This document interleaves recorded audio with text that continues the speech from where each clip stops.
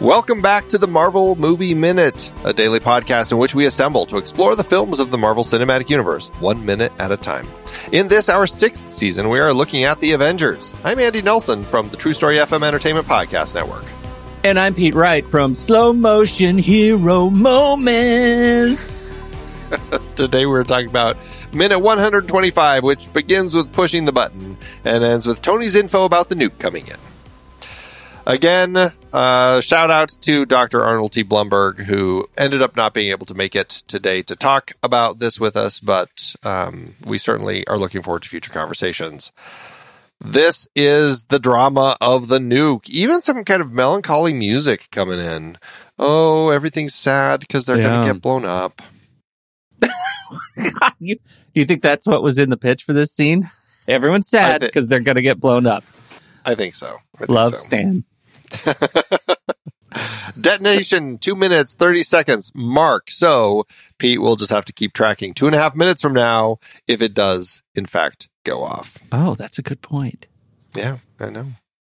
I'm full of them, full of good points. Okay.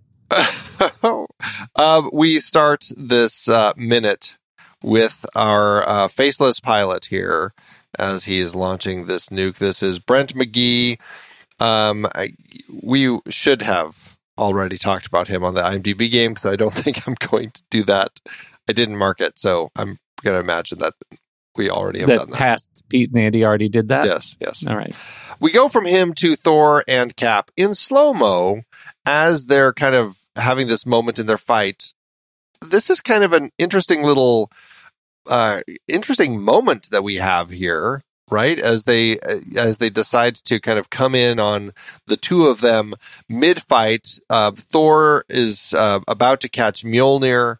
Cap obviously did his little boomerang with the shield because it's coming back, and he grabs it. And then the two of them go into the speed ramping as they go into regular motion and kind of start taking out some Chitauri. What do you think of the decision to kind of come in on this? I like it. You do? It is weird. It's weird. I think it's weird, but it's like a tableau. Like when you look at the just sort of hero moment of both Cap and Thor, and they're calling their avatars of honor and justice from somewhere in the wind. Like pausing on this minute, it looks like a religious artifact. Like it is. I think it's really beautiful. I love the flame plume in the background. I think the weird Chitauri trying to stand up in the back is like it all just weirdly works for me. And I think it's a sum is more than the whole is greater than the sum of its parts moment, because I already am in the bag for the giant sort of like portrayal of the city moving slowly over the city, and then with the melancholy music, like it just works for me, and it's brief. It doesn't seem egregious. It's brief. Here's fighting is still happening, right? Like we're still actively involved in this crusade against the faceless warriors, and I like it. Sounds like you don't. No, I mean, actually, I think your point of this kind of, especially in the realm of comic books and kind of the tableau you'd have on a splash page or something, it does kind of have that feel of one of these moments that you're trying to capture. And so, I thought, I always kind of think it's an odd choice, but I think your explanation of it really makes sense and kind of sells me on it. So, also, I suppose there is this idea of this gearing up from switching to this kind of mournful, melancholic nuke sadness that we have as the missile has been launched. We've got 2.5 minutes ticking down to cutting back to fighting. And I suppose it's just another way to kind of shift from kind of like, oh, everything's sad now to, oh, we're still fighting. It's probably not exactly 2.5 minutes anymore, though, because of the speed ramp. Like time is moving more slowly. Oh, no. I know. Yeah. I know. How do you take that into account? I have no idea. I guess we'll find goodness. out when we get to when the nuke blows up, because we'll just know they must have thought of that already. Those I'm extra sure seconds. They thought of that, yes.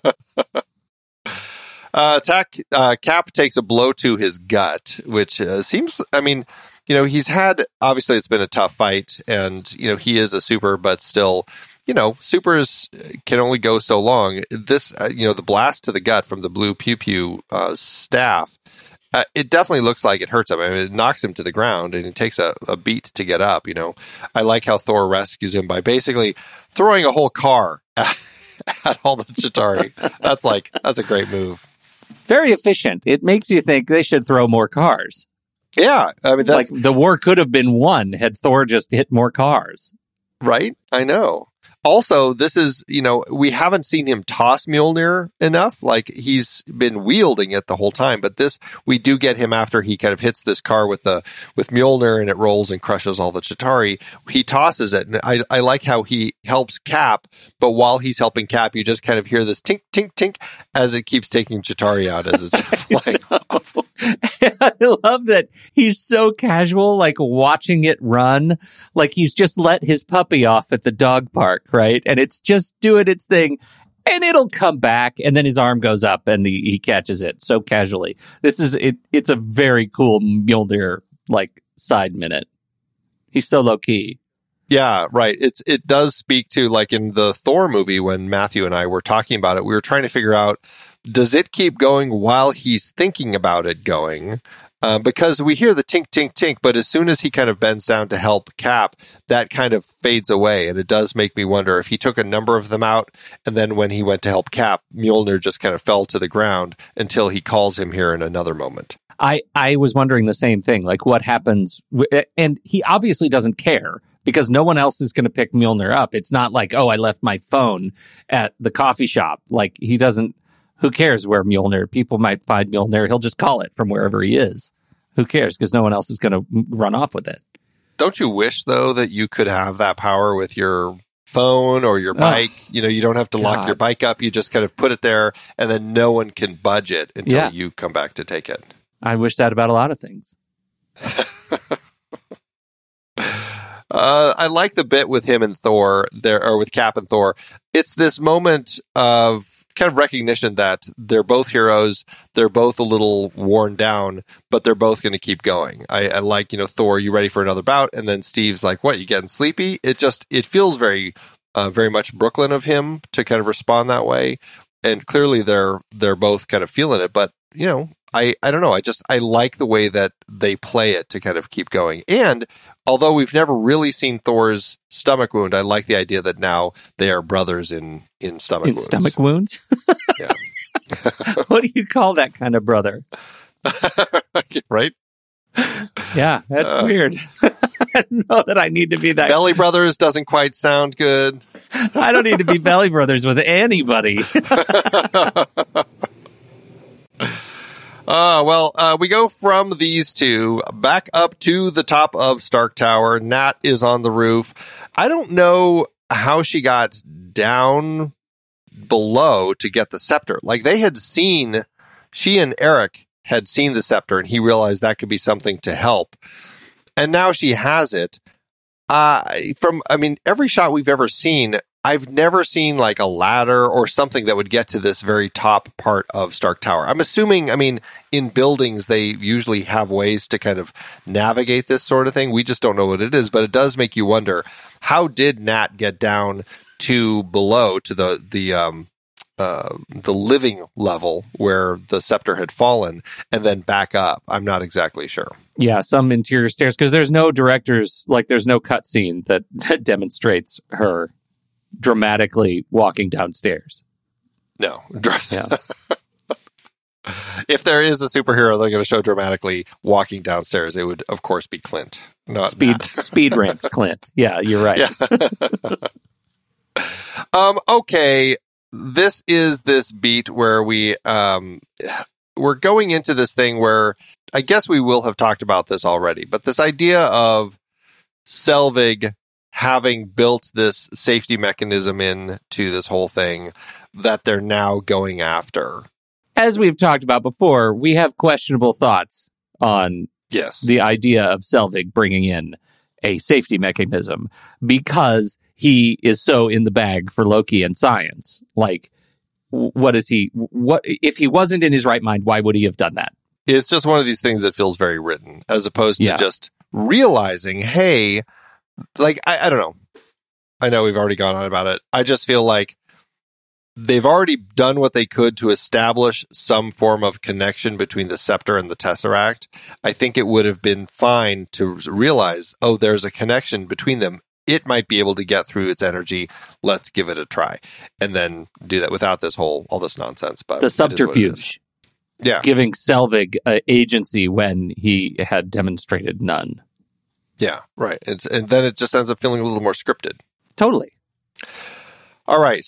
But Natasha's at this point where she can actually close it. She's like in the energy as she's pushing the scepter through it. And this is the moment where there's a shift in plan because Steve wants it to get shut.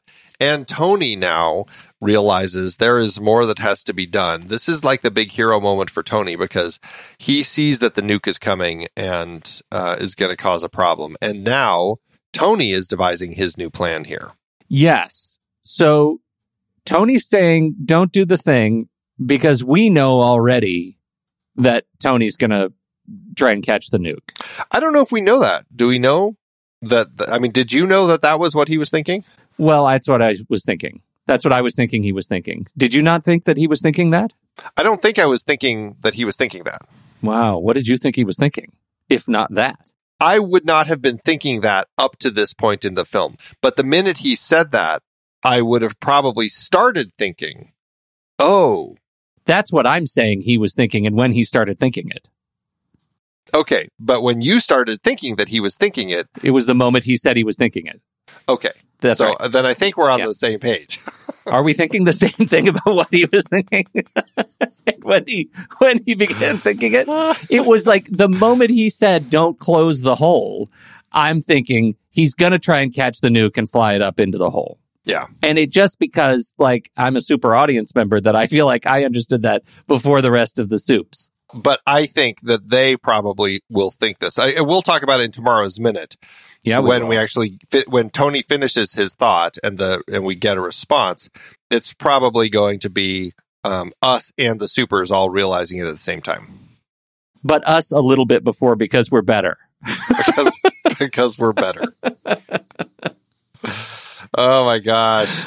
This is the Verrazano Narrows Bridge that the nuke is flying under right at the very end of this minute. We'll talk about that, I'm sure, more in tomorrow's minute with our guests. Yes. So that's it for today. Any last thoughts about this one? No, I am just yes, I do. I lied. I have one more thought. I just want to say that I scrubbed back in the minute and the pilot says, countdown 2.5 minutes. He starts talking at right about 6 seconds into this minute. So by the end of this minute, we are about 54 seconds in on the ticking clock of the 2.5 minutes. Right. So it should blow up sometime near the end of minute 127. Around, in minute 127, it should be about 127 and 34 seconds. So. That's what we're counting on.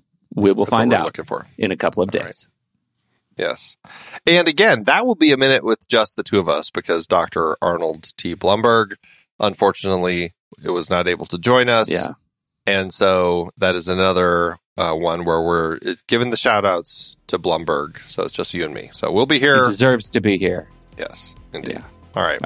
Well, that's it for today. Remember, check out MarvelMovieMinute.com to learn more about the show, get all the links from everything, and learn more about our membership. So we'll be back tomorrow to talk about minute 126 with good old Lester Clark and Keenan Diaz from The Exorcist Minute. Should be fun. So, Pete, thanks as always. Oh, tomorrow, Andy. Thor himself is back as a guest on the show to talk about more stuff. Until next time, true believers.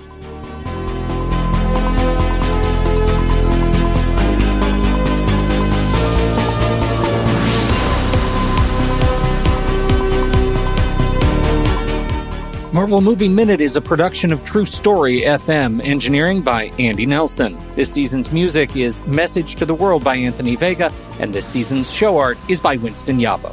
Find the show at truestory.fm. If your podcast app allows ratings and reviews, please consider doing that for our show.